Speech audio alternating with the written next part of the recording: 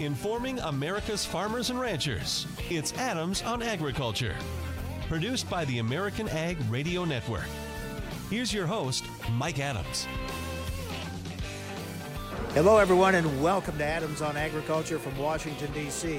I am at USDA today, and we'll have some information from our event here on tomorrow's program. But right now, we're going to have a program talking with various ag groups about some of the issues of the day. We'll talk a lot about trade. We're going to talk with pork and beef and biodiesel a little bit later. But we're going to start off talking ethanol with our good friend Bob Dinneen, Senior Strategic Advisor for the Renewable Fuels Association. Bob, EPA has a proposed RVO level announcement. Well, I guess it's not an announcement. They've submitted, and we'll see what it is. But it looks like it's not a big improvement over what we've seen. No, look, nobody's seen it. There are some press reports that would suggest EPA is going to propose a slight increase over this year's levels, which would be consistent with what EPA has done the past couple of years and would be a disappointment. We're going to be looking at that awfully closely because one of the things it should include is finally addressing the 500 million gallons that the court ordered EPA to replace from the 2016 RVO. I mean, and from the numbers that are being talked about, it does not appear that they are including that 500 million gallons. So we are going to be skeptical until we see it in black and white. But we need a shot in the arm right now, not another kick in the pants. We're just a couple of weeks away from June 1st. Are we going to get this E15 deal done or not?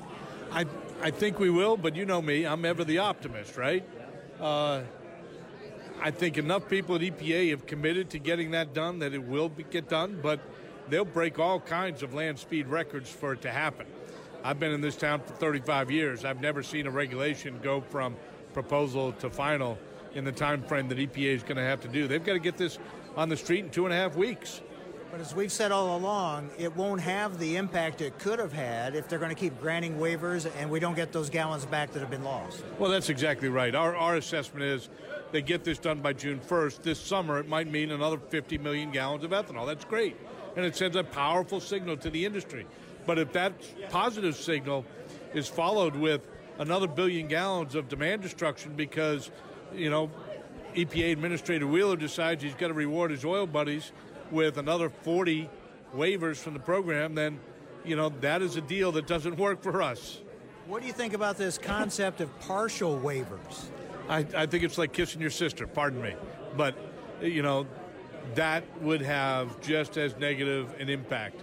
So instead of, you know, 1.5 billion gallons, you're talking about 750 million gallons. Again, you got to offset that with 50 million gallons of increased demand. No, that math doesn't work. That's not the art of the deal. That's the art of something that I can't tell you. You know, if E15 is approved for the summer months, it'll no doubt be challenged by the oil industry. I just don't see what their grounds for, or how much ground they'd have under them when E15's already approved for a lot of the country already for year-round.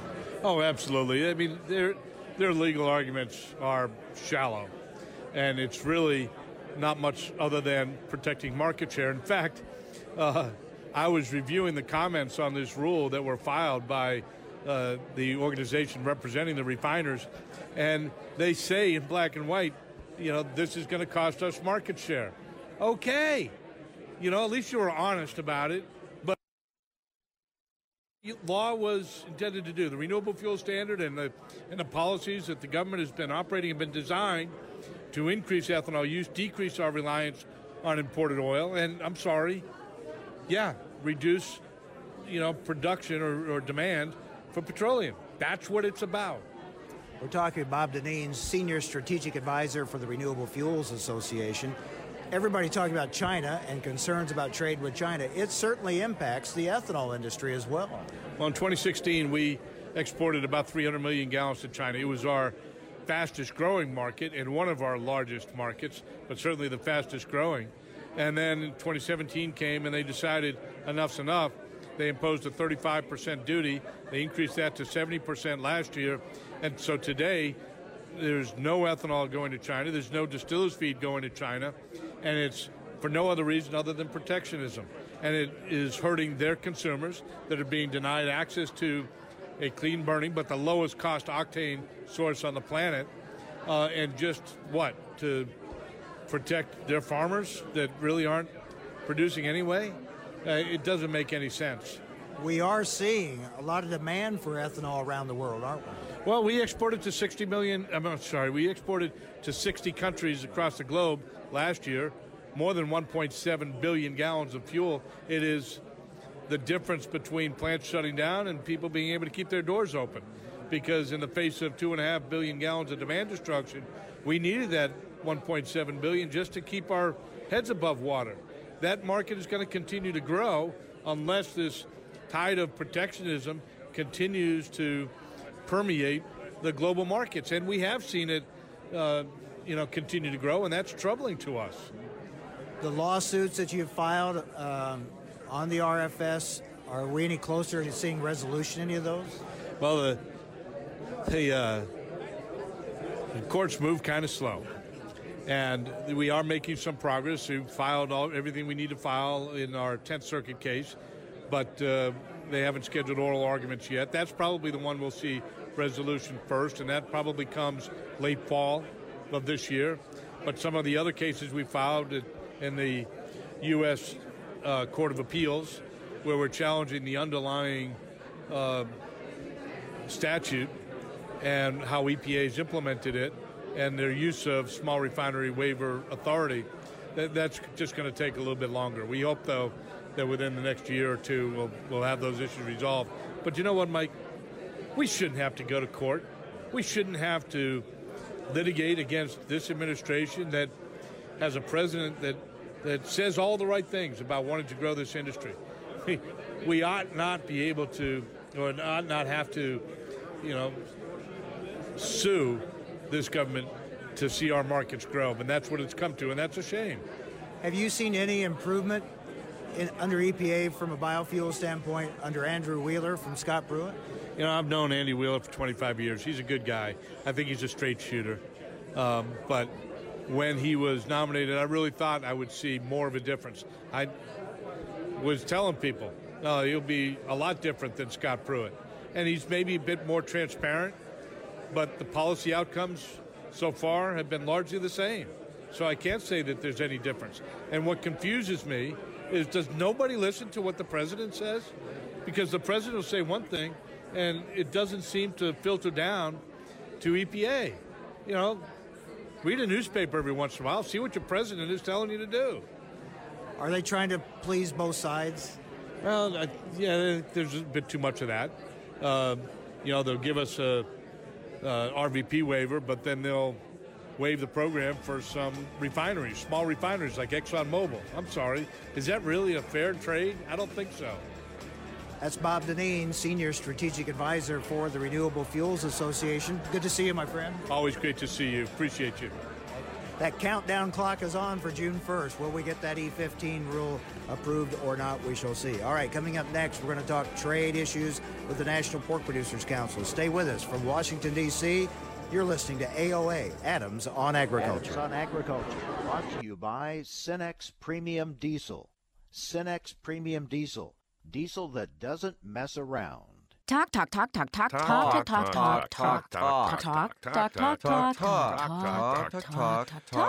a lot of talk coming from the makers of wheat fungicides these days.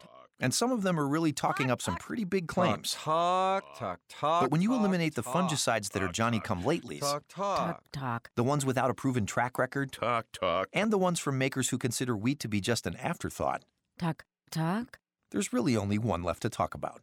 The one you know and can trust. Caramba fungicide from BASF. It gives you best-in-class head scab suppression, top-level DON reduction, and excellent control of late-season foliar diseases. And all of that gives you a proven yield advantage over untreated infected wheat acres. Caramba fungicide from BASF. For time-proven performance you can trust. Everything else is just Talk. To learn how Caramba fungicide can help your wheat's yield potential, talk to your BASF representative. Grow smart with BASF. Always read and follow label directions. People respond differently to change. Some are frightened by it, some try to ignore it, and some are inspired by it. Those who spend their days tending to the land have a unique perspective on change. They see it up close every day, as one season fades into another, as a seed grows into a stalk, as a field of gold is spun out of the land, sun, and sky. Change is their livelihood. Since the beginning, Poet has shared a fundamental connection with farmers. And like farmers, we see the world differently. We are inspired by change. Climate change may be the most daunting challenge yet, but we believe it's not insurmountable. The same spirit of innovation that helped build a worldwide biofuels industry will help us tackle the environmental issues we're facing today together. Sustainable biofuels, oil alternatives, nutrient-rich proteins. These solutions create cleaner air and a more sustainable world. Get inspired with us. Visit poet.com. There's a difference between field experts and experts in the field. At FS, we're experts in the field. Our crop specialists are driven to maximize every acre and bring the latest agronomic technologies and innovations to your farm. Whether recommending the appropriate hybrid or variety, nutrient management for optimum growth, or advice on disease and pest management, our crop specialists are always focused on pointing your operation forward. So visit fssystem.com and let's get you headed towards your next success. FS, bringing you what's next. Did you know you can listen to the latest podcast of Adams on Agriculture or hear the top news and week in review from the American Ag Network on your Amazon Alexa? Play my flash briefing. Use the Alexa app to search for the podcast you want to play. Search for Adams on Agriculture to learn about the issues affecting agriculture each weekday. Welcome to Adams on Agriculture again. Or you can search for the American Ag Network. This is the American Ag Network Week in Review. I'm Sabrina Hill. Stay up to date on agriculture with the sound of your voice on your Amazon device. Reason number 12 why you should own a ThermoSpa's hot tub? They require no attachment to your home's plumbing. Thanks to the ThermoSpa's unique built-in thermofiltration system that filters the water an incredible 144 times a day, you simply fill it with a garden hose and your water stays crystal clear with very little maintenance. Call to receive a free DVD and brochure and find out how you can own a ThermoSpa's hot tub for only a few dollars a day. Right now, they're offering 0% APR financing with approved credit and a $1,000 savings coupon, including free delivery, free chemicals, and a cash discount. And with models starting at $4,995, there will never be a better time to own a ThermoSpa's hot tub. So call now and ask about this limited time offer. Call ThermoSpa's today at 800-991-5852 for your free DVD and brochure. That's 800-991-5852. ThermoSpa's, hot tubs designed to improve your life. Call 800-991-5852 today to take advantage of 0% APR financing. Adams on Agriculture is brought to you by Cenex Premium Diesel. With Cenex Premium Diesel, you can count on a diesel that will keep your operation in top shape. Information America's farmers and ranchers need to know. Adams on Agriculture. Now, back to Mike Adams. And welcome back to Adams on Agriculture from Washington, D.C. as we continue our discussions with several ag groups about key ag issues.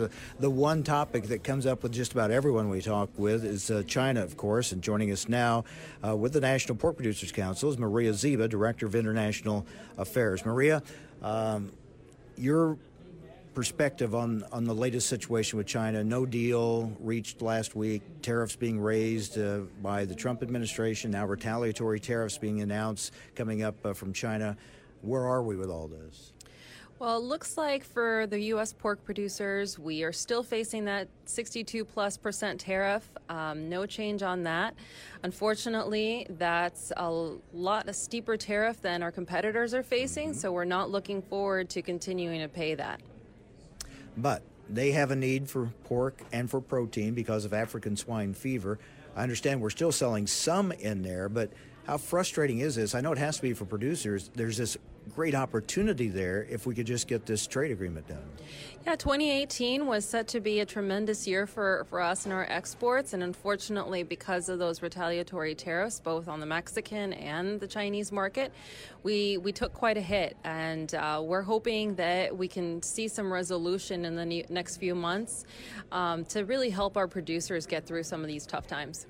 What is the opportunity, you think, there? If they would come to a deal sometime soon and that market is opened up to U.S. pork producers, given what's gone on with African swine fever, the animals that they've had to kill, what is that market opportunity? I think with China, it would be a pretty good opportunity for U.S. pork on the offals, on just about anything. Unfortunately, right now, that opportunity is going to the Europeans and the Canadians and the Mexicans that aren't having to pay that 62+% duty on their product. And as long as we're at an economic disadvantage, they're going to be taking advantage of that. Is there an opportunity created if those countries are supplying the pork into China? Does that mean that they're not able to fulfill, product to all the other customers that they did have? Does that open up another opportunity somewhere for U.S. pork producers? We haven't necessarily been seeing that. I think it's because of that product mix that's very unique into China. It's very unique into the Japanese market, which is also a place where we're facing a tough disadvantage. We do not have preferential market access, unlike the Europeans and unlike the Mexicans and the Canadians and the Chileans through their free trade agreements. So that's where we've also been putting a lot of time and effort into wrapping up those negotiations with the Japanese and making sure that we have a good deal. Are you more optimistic on the Japanese situation? It's really hard to be optimistic nowadays. Perhaps I've been hanging out with farmers too long. But with the Japanese market, we've been very loyal customers to them, and they've been loyal customers to us, I should say, and we want to make sure that we keep fulfilling those orders. Do you hear and detect more frustration from producers now that we're not seeing these trade deals get done? Our producers have been very patriotic, and they understand what our administration is doing and the overall goal. So I think that they're willing to, they see what the benefits would be in the long run. But at some point, they have to see something done, right? I mean, promises are one thing, and we hear about things to come, but at some point, it's got to happen. We'll see when we reach that point. That's a very diplomatic answer. We're talking with Maria Zieba with the National Pork Producers Council. All right, let's talk about USMCA. The tariffs are still on Mexico and Canada, and that's having a terribly negative impact on our pork sales. Yeah, we're facing a 60% duty into the Mexican market. No retaliation yet by the Canadians, but they did make that statement a month ago that they wanted to add pork. Those are really big markets for us, and we need to make sure that we remove those retaliatory duties on both Canada and Mexico, because it is having a major impact on us. How do you read the tea leaves on USMCA? We've heard critics of it say that they don't like certain aspects of it. Those would have to be addressed. Obviously, I can't see the deal being redone, and if they can't be addressed by side letter or amendment, where does that leave us? This is all part of the negotiation process, and with USMCA, we've seen it time and time again on other trade agreements. It's to be expected, but I think that having those 232 tariffs really does strain a vote. Mm-hmm. So obviously, when you look at USMCA, China, and Japan, those are the key markets right now. But what about our other markets? Are we seeing any growth in them when it comes to U.S. pork exports? Yeah, we've seen some tremendous growth in some of our free trade agreement partners. We actually export more to the 20 countries with which we have a free trade agreement than to the rest of the world combined, and we want to keep seeing those barriers being knocked down through free trade agreements, and they've been very beneficial for pork producers, which is why we want to keep negotiating. Good example of how these trade agreements help. What are some of those key markets for U.S. pork? In the last few years, we've seen how Colombia has been a key market for us. We've also seen some tremendous growth in Central America, which people would not necessarily think of positive countries. The spread of African swine fever, China doesn't seem to be able to get that under control. Are you hearing from other countries that they're concerned that it's going to continue to spread? We've seen some reports of African swine fever spreading throughout China and other parts of Asia. That's really concerning for us. Vietnam, Cambodia, some of those borders are very porous, and that's very concerning for us, especially with this disease that is so hard to get rid of. So while it might create the opportunity to sell into some of those countries, not that you want anything bad to happen to anyone, but it does create an opportunity, there's always that concern and that challenge of keeping it out of the United States. 100%. We're working very closely with our producers.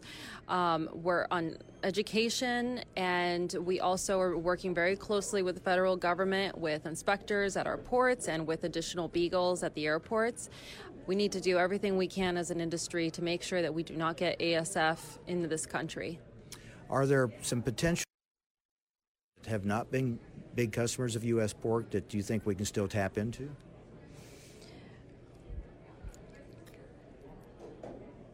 Or is that list getting shorter all the time? There is definitely a lot of countries that we're looking into, especially in Southeast Asia, and we're looking at what opportunities we could have in those markets. Mm-hmm. So those always looking for, obviously, for a home for U.S. pork. When we look at the importance of pork exports to the U.S. pork industry, kind of give us an idea of why these issues are so important to pork producers. Well, like I said, exports really contribute to the bottom line of our products. Our producers add $53 to the price of each hog. Last year, average price was about $140. So it's really important to make sure that we have these exports. We also need to make sure that we have a preferential market access where we break down these barriers to trade, because that's really where we see a lot of gains, is in those export markets, not necessarily domestically. Of USMCA, China, and Japan, I know they're all important, but from the pork perspective, is one deal more important than the other? All market access is really important for our producers. Removing the 232 tariffs is at the top of our list, along with passing USMCA and making sure we have negotiated a deal with the Japanese. I think, those are all very important pillars to the future of the pork industry. So is it safe to say the tariff situation, lack of an agreement with China and Japan, that impacts the potential of what we could do there, but the tariffs on Mexico in particular, that's hurting a business we already had? Yes, we've definitely hurt that business. Customers are looking elsewhere. We don't have a 20+% advantage into that market, so we've been eating that cost into the Mexican market. Mexico also takes about 60% of the hams that we export, hams and shoulders that we export, so it's not like we can find a different place for that. Is there a concern that even with an agreement, if they've already found other suppliers, they would stay with them, or do you feel that market's going to come back to the U.S.? It really depends on how long this drags on, because the longer you aren't a reliable customer, or you have to pay 20% more for a product, the more that it creates a strain on that relationship that we've worked over 20+ years to cultivate. So there could be long-term damage and long-term implications if this is not resolved soon. All right, Maria, thank you very much. Thank you so much. All right, that's Maria Zieba, Director of International Affairs for the National Pork Producers Council. Coming up, we're going to talk about these issues from the beef perspective. We're also going to be talking about biodiesel still on the program, so stay with us from Washington, D.C. Cenex You're listening to AOA. Comes with a more complete additive package for a more complete burn to optimize performance in all engines. Talk. There's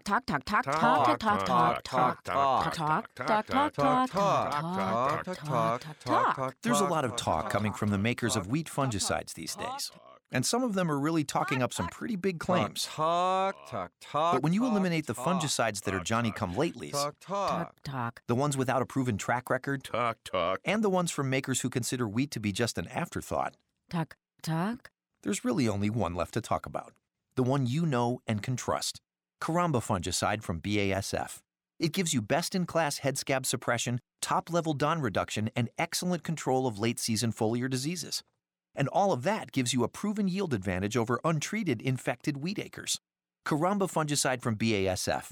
For time-proven performance you can trust. Everything else is just... Talk. To learn how Caramba fungicide can help your wheat's yield potential, talk to your BASF representative. Grow smart with BASF. Always read and follow label directions. Whether you're on the road or in the field, you need more than typical number 2 diesel. You need a heavy-duty diesel like Cenex Premium Diesel. It comes with a more complete additive package for a more complete burn. It's the diesel that keeps your equipment out of the shop and restores power by as much as 4.5% and fuel economy by up to 5%. So ask yourself, if you could be any diesel, which diesel would you be? Cenex Premium Diesel.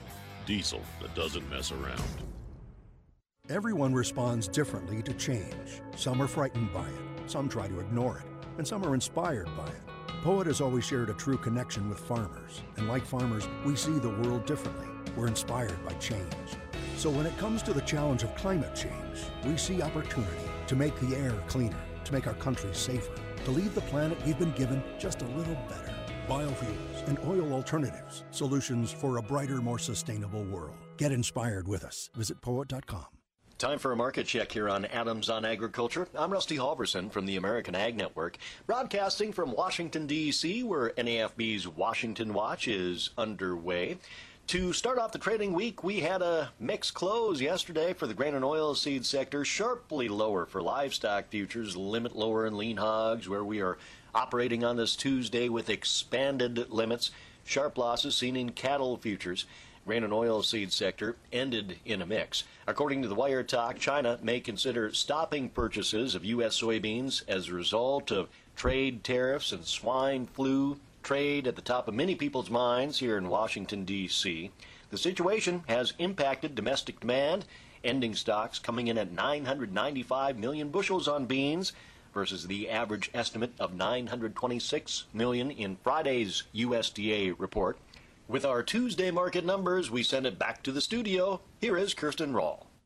On the Board of Trade, soybeans are rebounding after yesterday's lows. The front month is up 23 at 825.5.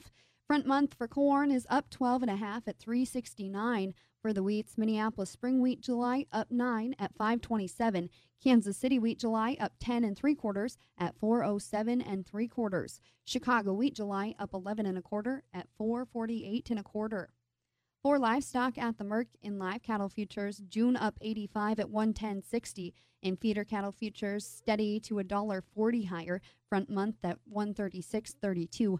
In lean hog futures, June 272 higher at 89.40. In the outside markets, the Dow Jones is 189 points higher. The NASDAQ Composite is up 43. The S&P is up 16. That's a check of your ag markets on this Tuesday's trading session. You're listening to Adams on Agriculture. I'm Kirsten Rahl for the American Ag Network. We paid less for our Craftmatic today than we did 20 years ago. If you're still searching for the perfect solution to a good night's sleep, call now for prices and free information on today's Craftmatic adjustable beds. And then decide when you see how little they cost. Rated #1 by consumers nationwide on consumeraffairs.com. Craftmatic beds come in all mattress types, including cool gel memory foam for up to 50% less than today's leading memory foam brand. Enjoy temporary relief of low back pain, poor circulation, nighttime heartburn, mild arthritis. You'll sleep better in a Craftmatic adjustable bed. So if you're still searching for the perfect solution to a good night's sleep, call now for prices and information. And then decide when you see how little they cost. Discover Craftmatic for less, up to 50% less than today's leading memory foam brand. Call 1-800-318-7903. That's 1-800-318-7903. 1-800-318-7903. Call now. Adams on Agriculture brought to you by Cenex Premium Diesel. Cenex Premium Diesel, a more complete additive package for a more complete burn.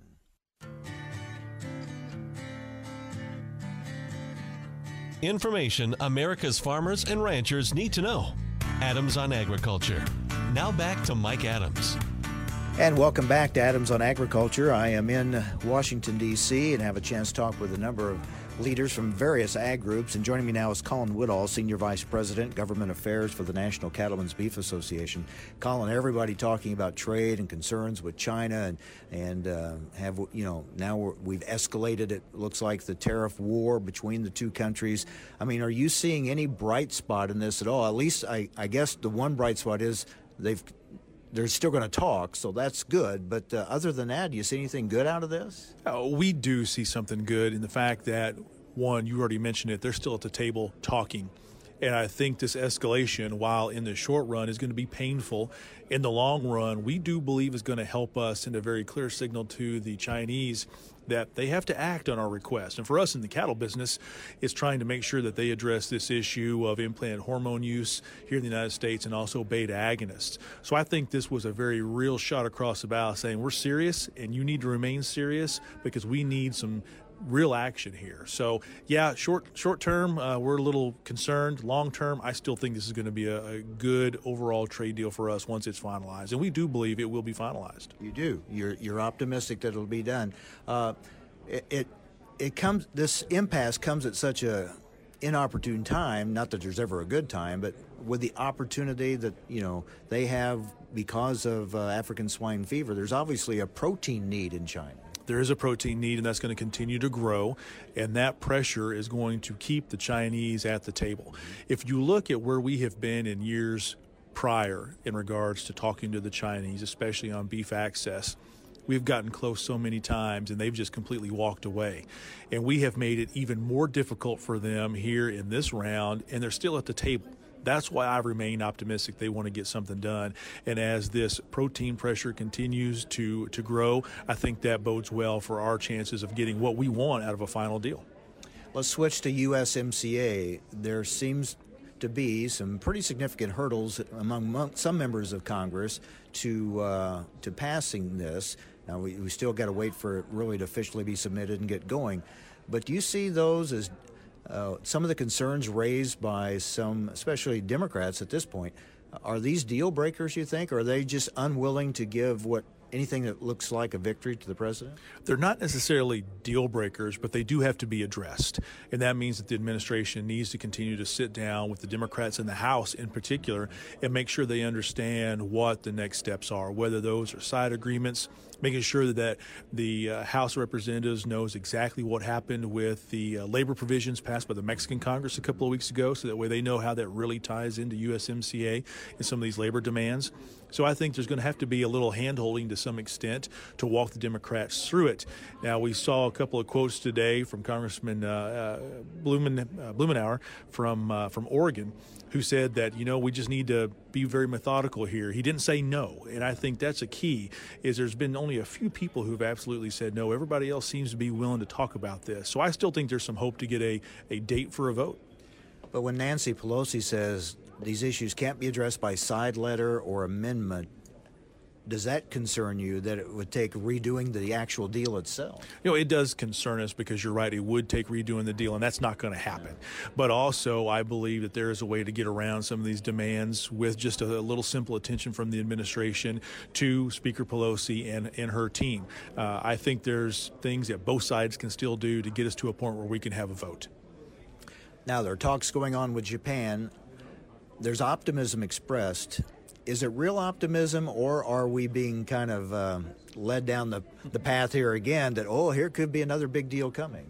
That's a good point, because as you look at the two previous talks we've just said, there's nothing really to show, but yet we're still optimistic. But I'm more optimistic about the Japanese talks than anything else right now, and that's based upon what we have already seen, because we're seeing that optimism not only from the U.S. Trade Representative's office, but we're also seeing that optimism from the Japanese government. The Japanese government is very clear in their communications with us that they want to see this thing done. Now, they've also made it very clear that it's not going to be any better than TPP was. And when we look at that, we were fine with TPP. Let's just get it done, and let's get it done quick, because every day we miss here, that's one more day that Australia and Canada have better access into Japan than we do in terms of the overall tariff. Are we getting to a point, and I realize that trade deals are complex and they take time to negotiate, But if you're looking at it from a political standpoint, doesn't the administration run the risk here of over-promising and under-delivering if some of these don't come through before long? That is a great point, because here we are looking very closely at a 2020 election that's going to be here before we know it. And as you said, when we look at the history of trade deals, it takes a long time to get these things done.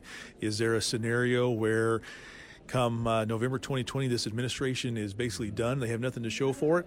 That is a possibility. It is a possibility, and we're watching that very closely. But at the same time, we can't allow that to detract us from what we need to do now, and that is support this administration on the talks they are having and continue to put pressure on the House Democrats to vote for USMCA. So our focus right now is what we can achieve rather than what the hypotheticals are in the years out. We're talking with Colin Woodall with the National Cattlemen's Beef Association. All right, let's switch to another topic. There is growing interest and attention and publicity to these imitation meat products that are being developed. How do you in the beef industry view this, and do you have a strategy for dealing with it moving forward? Our big focus so far has been making sure that the product is actually going to be regulated and inspected, and also to ensure that when it's labeled, it is clear on what this product is. And through the memorandum of understanding that was put in place between USDA and FDA, we have achieved that. So now the next step for us is to try to help determine what that product's actually going to be called. And that's going to be a challenge, because it's something we're going to have to agree to, it's something that companies are going to have to agree to, and that ultimately USDA approves. But the bigger question that keeps coming up is, where do we just stand on the overall product itself? NCBA is not against the technology. Technology is something that we use in cattle production. These are private enterprise companies that are trying to appease a consumer or put a product out there for a consumer, and if they are successful in doing that, we're not going to stand in their way.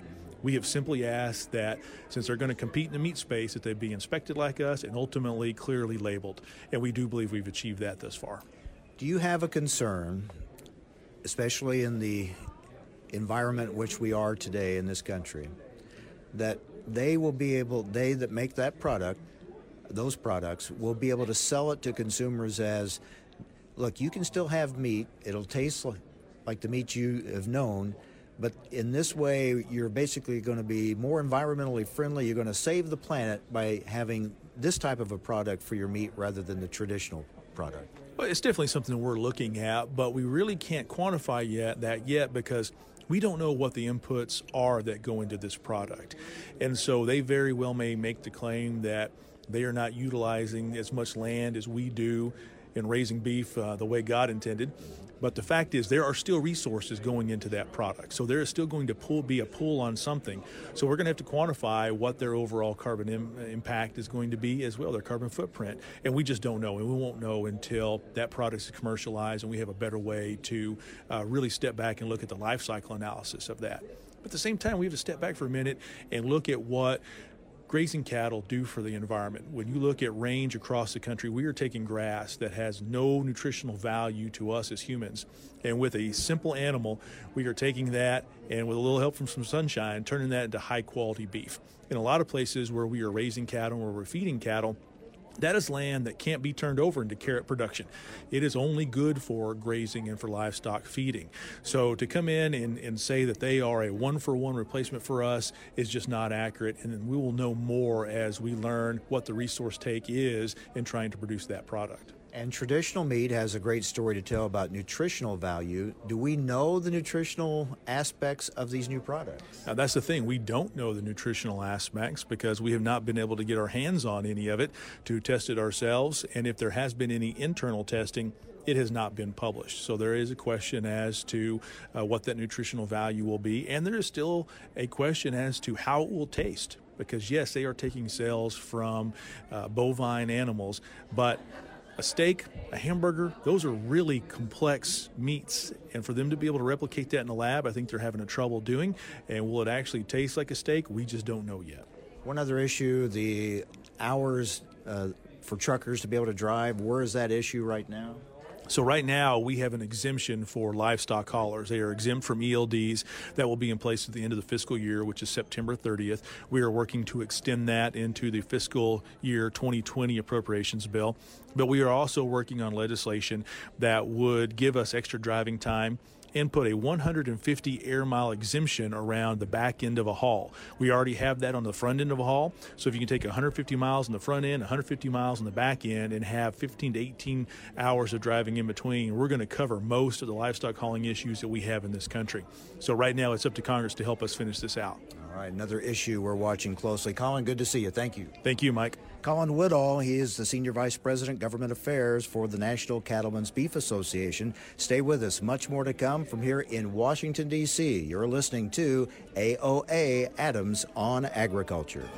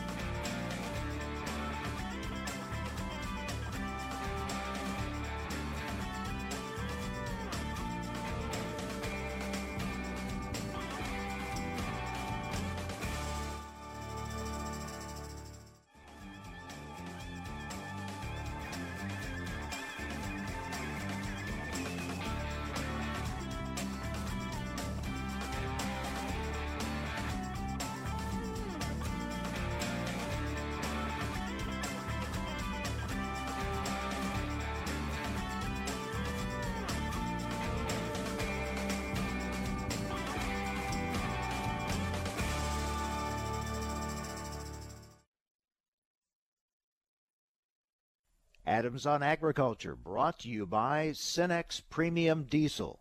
Cenex Premium Diesel, diesel that doesn't mess around. I'm here to tell you that your options for getting out of debt have never been better. How do I know? Because I'm Howard Dvorkin, the founder of Consolidated Credit.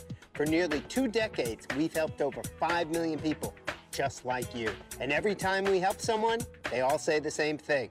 Why didn't I call sooner? If you owe too much money on your credit cards and you feel that you'll never be able to pay it off, don't wait. Simply pick up the phone and find out what our Freedom Quest program can do for you. Reducing your payments by up to 50% is just the beginning, but you have to take the first step. When credit card debt is the problem, we're the solution. Call Consolidated Credit now. As soon as you call, the hard part is over. Call Consolidated Credit now. 1-800-489-7204. 1-800-489-7204. That's 1-800-489-7204. 5701 Sunrise Boulevard, Fort Lauderdale, Florida. Licensed debt management service provider, Vermont and New York banking departments, Maryland 149, Oregon DM 80031.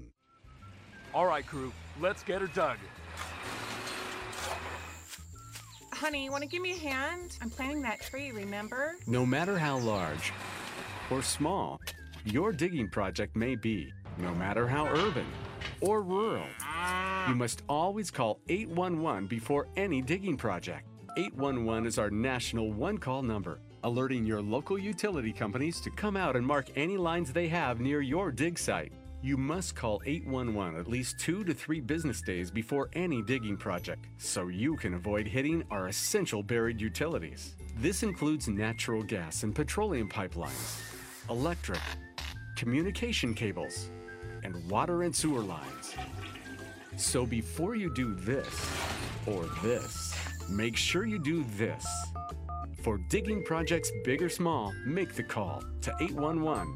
Brought to you by Common Ground Alliance.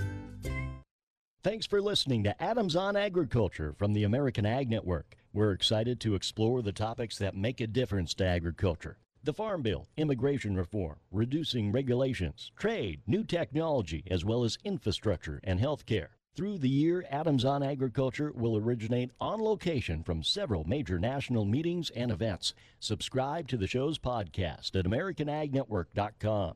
Thanks for listening to Adams on Agriculture from the American Ag Network. Everyone responds differently to change. Some are frightened by it, some try to ignore it, and some are inspired by it. Poet has always shared a true connection with farmers, and like farmers, we see the world differently. We're inspired by change. So when it comes to the challenge of climate change, we see opportunity to leave the planet we've been given just a little better. Biofuels, oil alternatives, nutrient-rich proteins. These solutions create cleaner air and a more sustainable world. Get inspired with us. Visit poet.com. So you want to stay on top of the week's agriculture news and have it available at your fingertips. Well, tune in to the American Ag Network Week in Review podcast.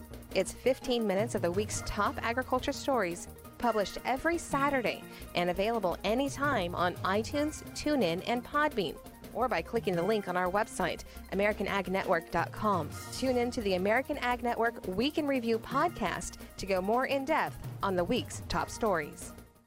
Recently on Adams on Agriculture, well, as we continue to wait for movement on USMCA and Congress, want to get an update on the situation in Mexico. Joining us now is Kim Adams, Vice President and COO of the U.S. Grains Council. Kim, thanks for joining us. Now, you were just in Mexico. Tell us about your trip there.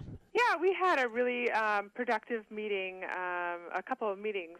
We met, of course, with a lot of our key partners in the biotech and trade space. You know, a lot of course, really long history in Mexico in terms of our presence there and collaboration with a lot of our members and, of course, the industry in Mexico. So we met with a lot of those companies while we were down in Mexico City, as well as with government officials to talk about USMCA and kind of movement on various kind of trade issues.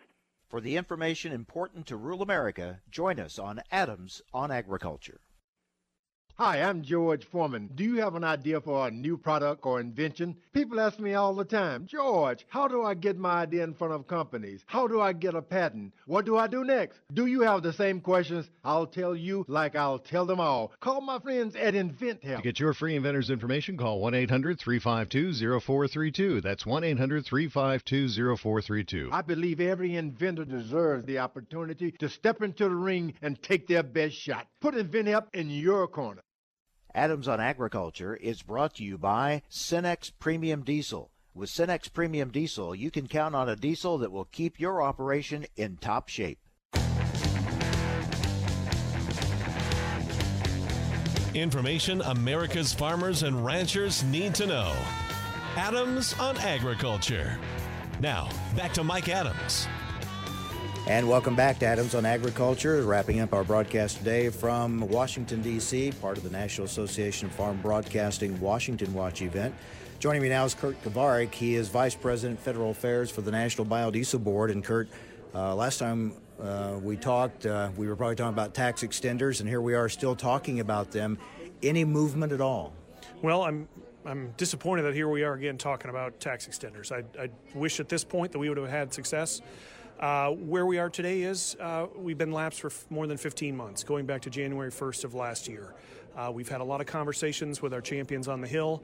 Progress that we've seen, Chairman of Finance and along with the ranking member introduced in February a bill to extend all of the temporary tax provisions called extenders, including biodiesel, for 2 years, 2018 and 2019. We viewed that as a positive step as a Senate position to extend these provisions for 2 years. Just recently this month, or I guess late last month in April, we have a standalone bill introduced in the House of Representatives by Representative Finkenauer of Iowa and Mike Kelly of Pennsylvania. Already has 40 co-sponsors, bipartisan, on the committee, off the committee, from all areas of the country. So the fact of the matter is we recognize that there's strong support for biodiesel in Congress. There's strong support for the biodiesel tax incentive. Congress recognizes that when it's in place and when it's forward-looking, it works. Unfortunately, Congress needs a little bit more than that to be able to get policies across the finish line. And that's where we are. We're trying to express the urgency of this issue to get them to focus and to deal with extenders. Senator Grassley always tells me it has to come out of the House. That's where it's got to come from. Do you feel that bill that's there now can get enough support to get out of the House? I don't view that bill as getting acted on by itself. The House isn't going to take up a standalone 2-year extension of the biodiesel tax credit, but it demonstrates that there's support for that policy to express to the chairman of the Ways and Means Committee. If 15 or 20 or 25 of these tax extenders could do the same thing, have a standalone bill out there and have 30 or 40 or 50 co-sponsors, that would demonstrate to the chairman of the committee that there's the political will to deal with an extenders package. And we've been told that the Ways and Means Committee and the chairman particularly recognizes the need to get these done to provide this policy certainty to folks who are counting on that policy from the federal government. They're just having a little bit of a tough time kind of getting over the hurdles. What impact are you seeing now in the industry to not having the tax credit? Oh, it's been horribly detrimental. We're now seeing because of the duration that it's been lapsed, producers are no longer, they've got to make prudent business decisions. And the longer it goes without reinstatement, the more uncertain it becomes as to whether it is going to come back. So we have producers now who have already shuttered facilities. In the state of Iowa, we're aware that they're probably statewide, they're around 50% capacity. Whereas if the tax credit were in place, they'd be at 100%. The fact of the matter is the demand is there for the fuel, the feedstocks are available, but they need to know. And part of it is, it's the nature of the credit. Because there's the assumption that it's going to come back, they have to price in that $1 tax credit for every gallon they've sold since January 1st of 2018 in order to sell it. So most of my producer members are selling at or below break even on the assumption that tax credit's going to come back and make them whole at whenever it's enacted. You can only do that so long. They can only do that for so long. You're exactly right. We're talking with Kurt Kovarik with the National Biodiesel Board. EPA has released their proposed RVO levels for the RFS. They still will not give biodiesel the increase that you're looking for. They haven't released it. They've proposed it and sent it over to the Office of Management and Budget for interagency review. We've heard that it basically holds all fuels flat, including biomass-based diesel, which again is it's unfortunate and it's disappointing and it's frustrating when our industry has demonstrated the ability to produce above the levels that they set. And they refuse to provide that kind of guaranteed floor for biodiesel production. If we had that signal, we would get that 4 billion gallons of production online. Now, as you said, that's a proposal. We haven't seen it released yet, but it's being looked at. And it could be adjusted, but it's disappointing that they're starting off at a flat level. That's right, particularly when this president ran on a commitment to farmers and to biofuels producers to withhold and upstand the integrity of the RFS, holding it stagnant and then allowing his EPA to kind of operate in the dead of night on granting these small refinery exemptions that erode that commitment of volume is entirely contradictory to this president's commitment. One other issue in the ongoing war with China on trade, biodiesel, that's not a big market for U.S. biodiesel, but it looks like come June 1st, biodiesel will be a part of their retaliatory list of products that they're going to raise tariffs on. Why biodiesel if it's not that major a product for them? My assumption is that the Chinese have figured out the tie between biodiesel production and the U.S. soybean farmer. And, as you stated, it's not a significant market for us, but it simply adds to the headache and the headwinds that U.S. soybean farmers and biodiesel producers are dealing with, whether it's uncertain markets on trade, whether it's undermining of the renewable fuel standard, whether it's lack of certainty from Congress on a tax credit. Although we hear from all angles the support for green energy, American agriculture, value-added, clean energy, they're not putting words into action. So it's a political move. They're very strategic on the items they do put on that list. That's right. I presume that they recognize that American agriculture could be this president's Achilles heel in these trade negotiations, and we're part of American agriculture, and they're probably trying to cover every facet they can. So hard times for the biodiesel industry, and need some action, some positive action to help the industry. This is a critical time for all of agriculture and the biodiesel industry in particular right now. We're a key component of the ag industry, adding billions of dollars to soybean farmers, providing nearly 3 billion gallons of renewable fuel. If we simply had a bit of policy certainty at the federal level to provide the certainty for this industry, we could do great things. But we're hamstrung by all of these uncertainties. With all the talk, with all the discussion about we need more green energy, we've got it right here. We've got the industry. We just need the support, and that makes it even more frustrating that support hasn't been coming. Kurt, always good to talk with you. Thanks for the update. Glad to be with you. Hope we have better news to talk about next time. I hope so, too. Kurt Kovarik, Vice President, Federal Affairs. Diesel comes with a more complete additive package for a more complete burn to optimize performance in all engines. Everyone responds differently to change. Some are frightened by it, some try to ignore it, and some are inspired by it. Poet has always shared a true connection with farmers, and like farmers, we see the world differently. We're inspired by change. So when it comes to the challenge of climate change, we see opportunity to make the air cleaner, to make our country safer, to leave the planet we've been given just a little better. Biofuels and oil alternatives, solutions for a brighter, more sustainable world. Get inspired with us. Visit poet.com. Your diesels are your engines of prosperity, so they deserve the best treatment. And with FS Fuel and Lubricant, you'll give them the gold standard. Diesel X Gold High Performance Fuel plus Suprex Gold ESP engine oil. Formulated to work together, they'll keep your diesels running longer and stronger, from farming to construction to trucking. Visit fsgoldstandard.com or talk with your local FS Energy specialist. FS, bringing you what's next. All right, guys, we're ready for our Four Seasons sunroom, and Daddy's gonna get a rec room with refreshments. Oh no, we'll be sleeping under the stars. Mom, what about the one with, the fun? Nice try, little bro. It's a gym. My gym. Hey, Grandma's getting her Four Seasons garden room. Weather tight and still like being outdoors. Maybe a living room. Oh no, wait, a family hub. Yeah!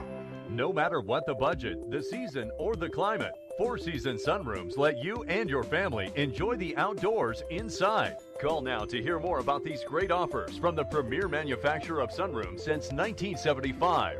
More reasons for Four Seasons now. To find out more, call toll-free 800-988-4477. That's 800-988-4477. Call 800-988-4477 today.